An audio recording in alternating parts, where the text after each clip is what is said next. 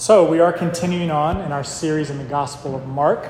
This morning we come to Mark 6, which is an appropriate place to be on this first Sunday of Lent. And so as we come to Mark 6 this morning, I want to ask you one question as we begin. What kind of packer are you? What kind of packer are you? When you go on a trip, I've found in my short years in life that there's two kinds of packers. There's light packers and there's heavy packers. Which one are you? I am a heavy packer. I find myself when I go on a trip that I like to think of the scenarios when I might need something else. So I always end up packing an extra shirt because I might spill ketchup on it. Or I pack an extra pair of socks because I might get the other pair wet. I may step in a puddle of water in the kitchen. Or I pack an extra something. I just find myself liking to pack a little bit heavier. What kind of packer are you? Do you find yourself asking the question, do I really need this on this trip? Or maybe you arrive at your destination and you say, I really overpacked. Or maybe you're on the other end. I didn't bring enough shirts, or I didn't bring enough whatever. What kind of packer are you? My family and I just watched a movie 2 weekends ago, a kid's movie. It was about two girls, and one of the little girls got really upset at her parents, and so she decided to run away from home. And it was really sweet to watch what the mother in the movie did. She said, okay, let me help you pack. So her mother just starts helping her pack and helps her pack her suitcase, gives her suitcase, and the little girl's like, I wasn't expecting that response. And takes her to the front door, says, okay, have a good time, and shuts the door. And here's the little girl with her huge bag that her mom packed her. And so it shows the girl walking down the sidewalk, and she gets to the bus stop, and she's just sweating. And just, obviously, this bag is really heavy for her. And so the bus comes, and she opens up her bag to see, what did I pack? And she finds that her mom had put a bowling ball in her backpack. And so eventually the parents come and pick up the girl. They don't leave her. They bring her back home. And the girl says, Mommy, you intentionally packed my bag really heavy. And the mom's like, yeah, because I didn't want you to make it very far. She knew she wouldn't make it very far if she put something heavy in her backpack. And so I think that gets at a little bit what this passage is getting at with Mark 6. It's a packing story in a lot of ways. But here's a better question maybe than, are you a heavy packer or are you a light packer? Maybe the better question underneath it all is, what do you think is essential? What do you think is important, most important, or even essential in life? This is a question that many people dwelled on, especially during the height of the pandemic. You heard this word a lot early on. Essential workers or essential businesses that were allowed to stay open when other businesses had to close. A lot of people began asking the question, well, what is essential? What's your definition of essential? And what's an essential business versus a non-essential business? And it's a question I've been dwelling on a lot this week as I've looked at this text and also as I've been dwelling on the themes of Lent, is what is essential? And particularly spiritually, what is essential? Lent is a spiritual invitation for the church. It invites us each year to reassess the question, what is really essential in life? What are you spiritually packing on your journey in the Christian life each year? Lent is just an old English word that means lengthen. And like I prayed in the prayer, it's talking about the lengthening of days that happens when we enter into spring. And one pastor says that the beauty of Lent is it reminds us that, we've been talking about the good news of the gospel in Mark.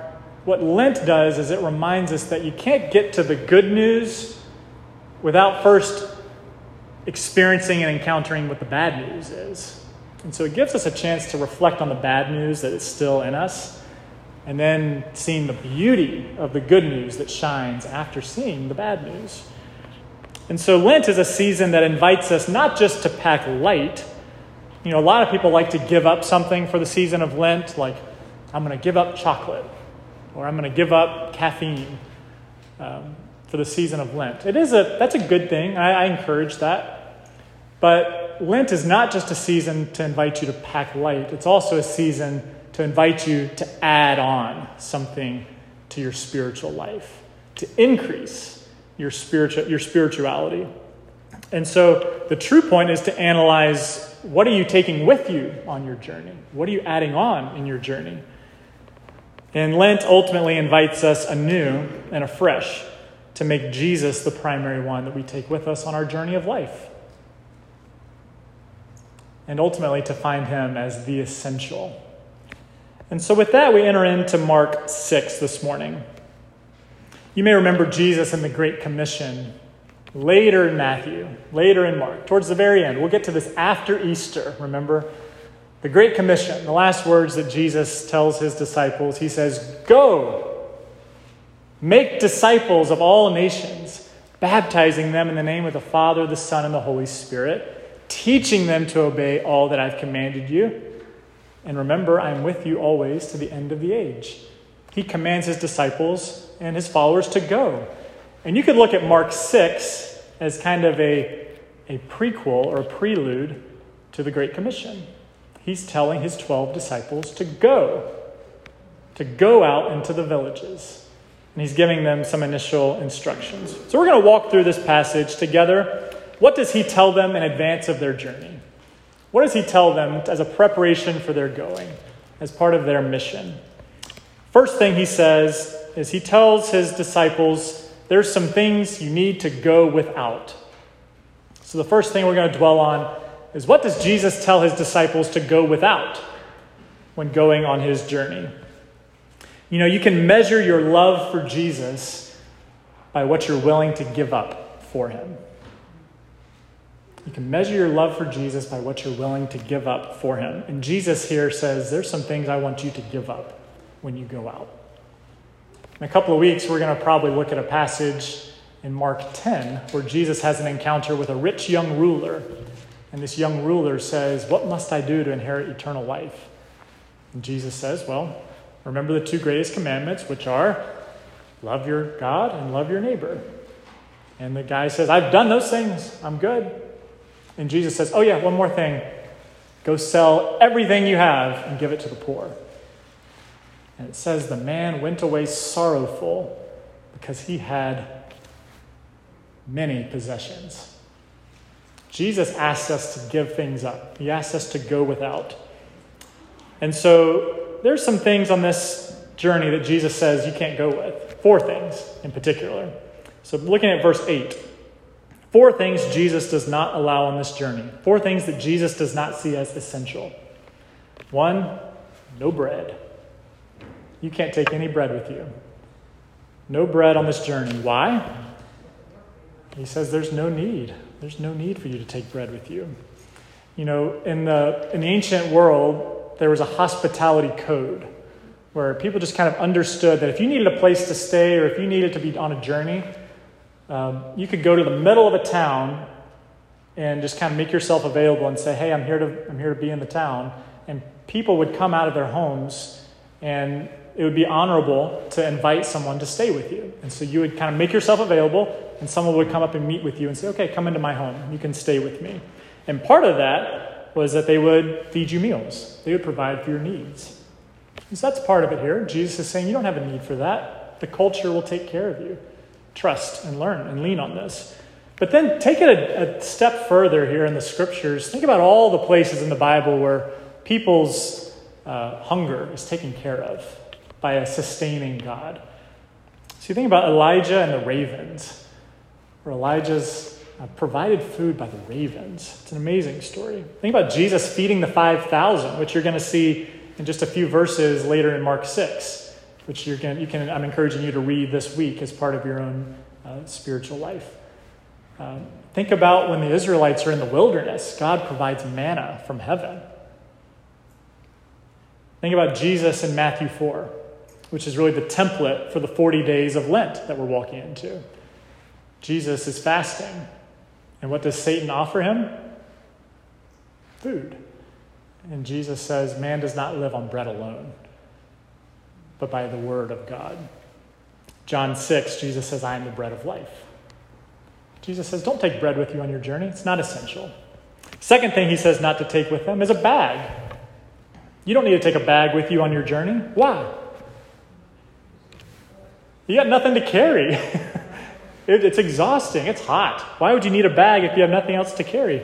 Well, you may say, well, what about your Torah scroll or your Bible today, for instance? Like if you're going out on a journey, wouldn't you need at least a bag to carry your Bible? And I think Jesus may be saying here, you should have the Bible in your heart. You should have the scriptures memorized. You should have such a close relationship with me and a dependency on me that I'm going to give you the words to speak, which is what he promises in other places in the scriptures. So listen, is it a good thing to take your Bible with you on a journey? Absolutely. I'm not saying for you all not to do that. I think it's a wonderful, wise thing to do. But the spirit about what Jesus is getting at here is he's saying, that's not essential. It's not essential. It's a helpful thing. It's a wonderful thing, but it's not an essential thing here. He says not to take a money belt. That's the third thing. Why? Because there's nothing to buy. Again, you're being taken care of by the hospitality code. Rely on your neighbor. You don't need money for this. And then lastly, he says, my version here, the ESV says not to put on 2 tunics. Just another way to say that is don't take an extra shirt in case you spill ketchup on it like I would. Don't worry about it. Just wear what you have and go with it. You're going to be fine. Isn't life more than clothes?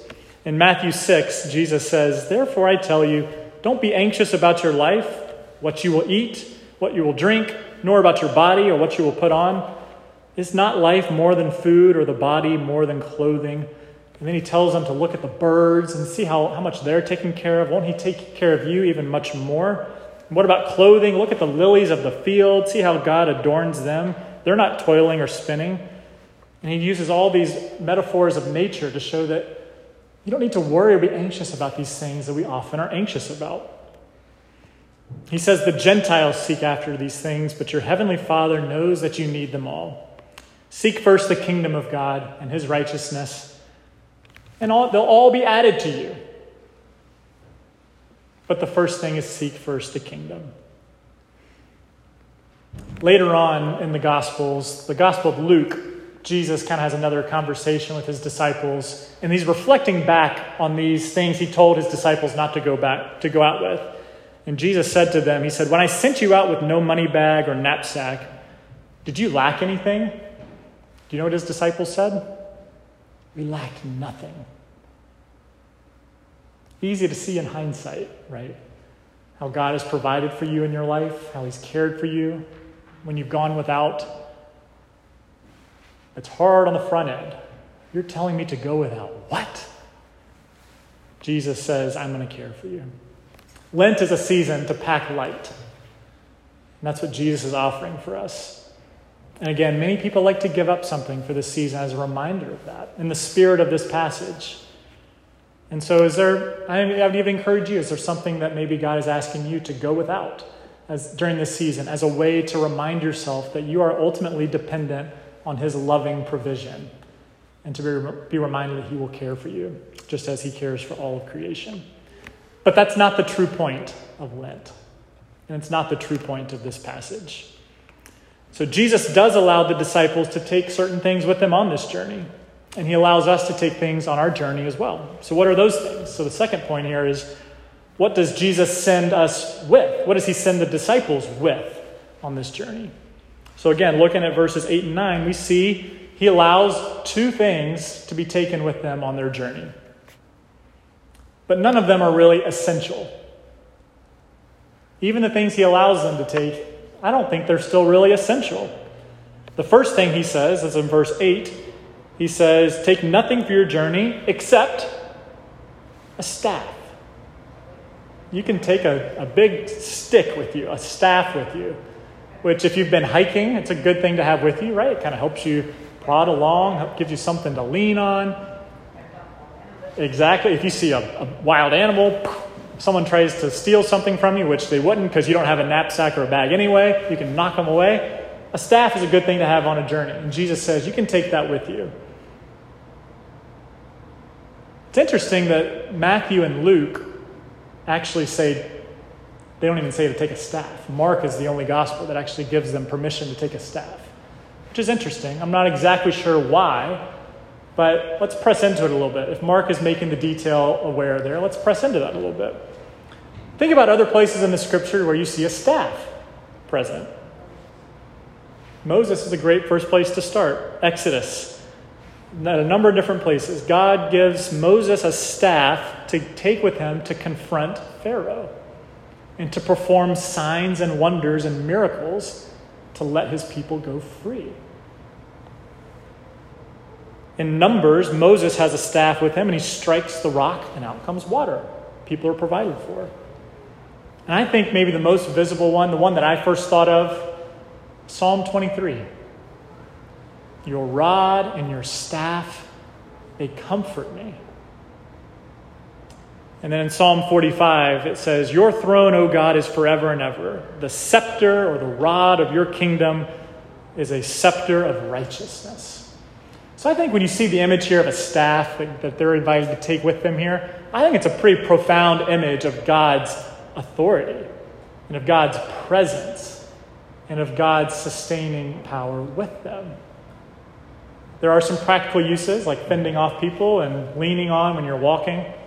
But think of it as an image, as a metaphor of what God has used throughout the scriptures to encourage his people.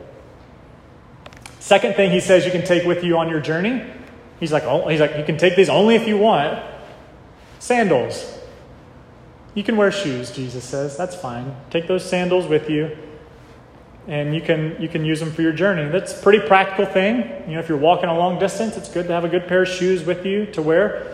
If you're going to a theme park, it's good to wear good tennis shoes. That's what my mom said, because your feet will hurt if you don't wear a good pair of shoes. The only other time that the word sandals is mentioned in the Gospel of Mark, you know where it is? John the Baptist. He says, after me comes one who is mightier than I, the strap of whose sandals I am not worthy to untie. The only other place in Mark where sandals is used is in reference to the sandals that Jesus wears. So again, why is Mark the only gospel writer? It's like the staff. Mark is the only one that says you can wear sandals. Why is he pointing out that detail? Again, maybe it's a clue to look at the other sandals that are mentioned in Mark, the sandals of Jesus. The scriptures say we are to walk as Jesus has walked. And maybe it's a little metaphor for us to understand that when we walk into a mission in the name of Jesus, we're walking in the footsteps of Jesus himself. How beautiful are the feet of those who preach good news. Do you ever know your feet had that much spiritual impact? I think Mark is kind of pointing that out to us here. So, what is Jesus inviting you to go with during this season of Lent? Again, we've talked about things you can go without. It's a good practice. But take a moment this week to consider what might Jesus be inviting you to take on. A spiritual staff, spiritual sandals. What are some spiritual practices you can add into your life each day this year, these 40 days during this season, that might give you deeper dependency on who God is? But remember, even those things are not necessarily essential for the journey that is before us. So what then is essential? You're saying, Stephen, you're jumping around here. What is essential then? What's the point of Lent? Is there something deeper that Jesus is getting at? Yes, but I have one more thing to say first. Jesus gives them one instruction. He instructs those whom he sends to do one thing on this journey. It has two parts to it. And the one thing is this: wherever you go, stay in one place only. So if you check into the Holiday Inn, I want you to stay at the Holiday Inn. Or if you're going to the house of the neighbor of so-and-so, you need to stay there for the duration of your journey and not jump around. What is he getting at here? That's the first part here. Again, let's go back to this hospitality code. They didn't have Holiday Inns in Israel. They had very few lodging places, as Mary and Joseph found out, and they often fill up quickly. So oftentimes people would stay in people's homes. And so what the hospitality code has kind of built into it is this, again, you'd be cared for. You'd have all your meals provided for. You'd have a place to sleep. But there also was kind of an understood timetable, usually 3 to 5 days, which was acceptable, and then it was time for you to move on and go somewhere else. Which again, if you're thinking about hospitality, if you struggle with hospitality, this would be your kind of code, right? Like there's an end point to your visitors. There's always a time where they kind of have to customarily leave. So that's helpful. But it's helpful for this passage because we see that this was probably a short journey that Jesus was sending them on. He's saying, just go and stay one place. So as soon as it's time for you to go and you don't want to heap shame on yourself or on that place, your journey's done. Your 3 to 5 days is a good bit of time here for your mission that I'm sending you on. So it's probably a short journey. It's probably another reason why he said you can pack light. So that's part of it here. And he says you should remain there. This word remain is an interesting word. It's the same word as in other places of Scripture where it talks about Jesus says to abide in me, or to remain in my love, or to remain steadfast under persecution. They're all the same Greek word. And when Jesus says here to stay in this one place, he's getting at this theme of be there, be fully present. Be where you are. Don't be distracted. Don't be bouncing from place to place. Where you're going, I want you to be all there. I think that'll speak to us today too. Wherever the Lord is sending you in your life or in these days, be present there. But then the second part of that instruction is this. If those people don't receive you, if they don't like the message of the gospel that you're taking to them, shake the dust off your feet and heap judgment on them. So in verse 11, he says, when you leave, shake the dust that is on your feet as a testimony against them. As a testimony against them. He's basically calling his followers to be dust kickers, you could say. Kickers off of the dust of people that don't receive the message. This is a pretty firm judgment that Jesus is using his disciples to preach. And so again, Lent has this feeling to it, right?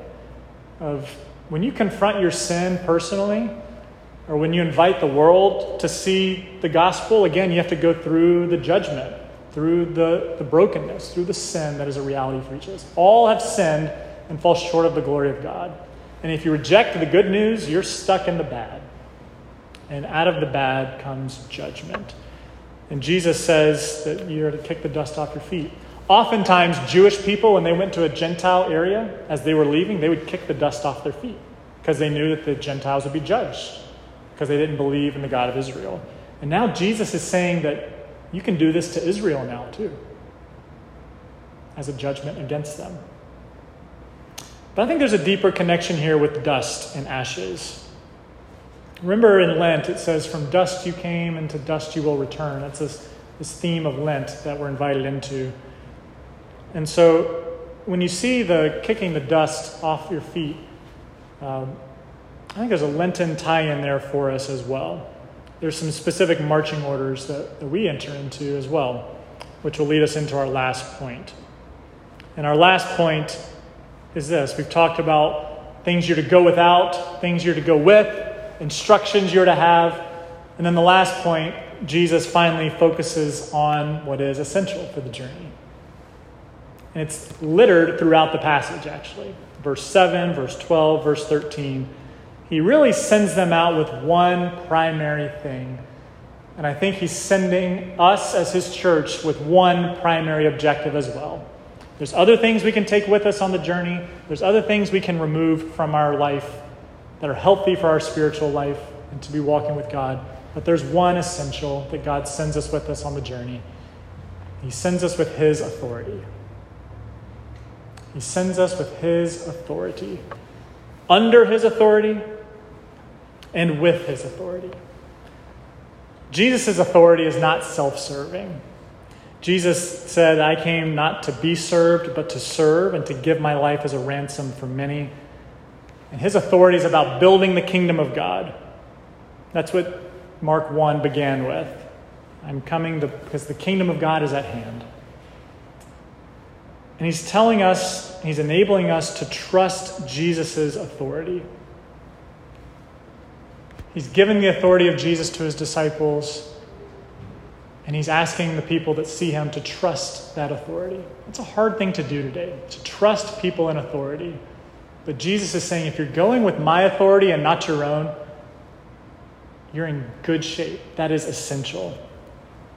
Jesus' authority is a call to himself. You see, he called the 12 in, and it's Jesus' authority is a sending out from himself. And he sends out the disciples 2 by 2. You can even use an echo maybe there of Noah, calling in the animals 2 by 2, bringing them into the ark, and then sending them back out into the world after the flood to do what? To renew the world, to recreate God's planet through the 2 by 2. And that's kind of, you get echoes of that here. Jesus calls them in and then sends them out 2 by 2, almost as a way of restoring creation, bringing about his kingdom work. And he sends them with his authority, specifically authority over the unclean spirits, over the demonic oppression in Israel. Again, we've seen that theme throughout the Gospel of Mark. He says, you have authority over those unclean spirits. And it says in verse 13 that they actually cast out demons. They use that authority to cast out demons and to heal people. And he gives his specific empowerment from his authority to preach and proclaim the good news, which the disciples do in verse 12. It says they came proclaiming and preaching repentance. Turn from your wicked ways and turn to Jesus. Again, the invitation of Lent, to repent, to turn, and to see the authority of Jesus, the one who alone can turn dust into beautiful growth for his kingdom.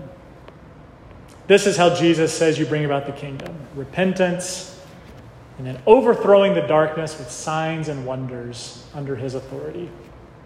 So Jesus himself is the ultimate essential on the journey. When Jesus sends his authority to cast out demons, he says, I'm sending you with my presence. With what I alone am able to do, I'm now giving that authority to you as your disciples.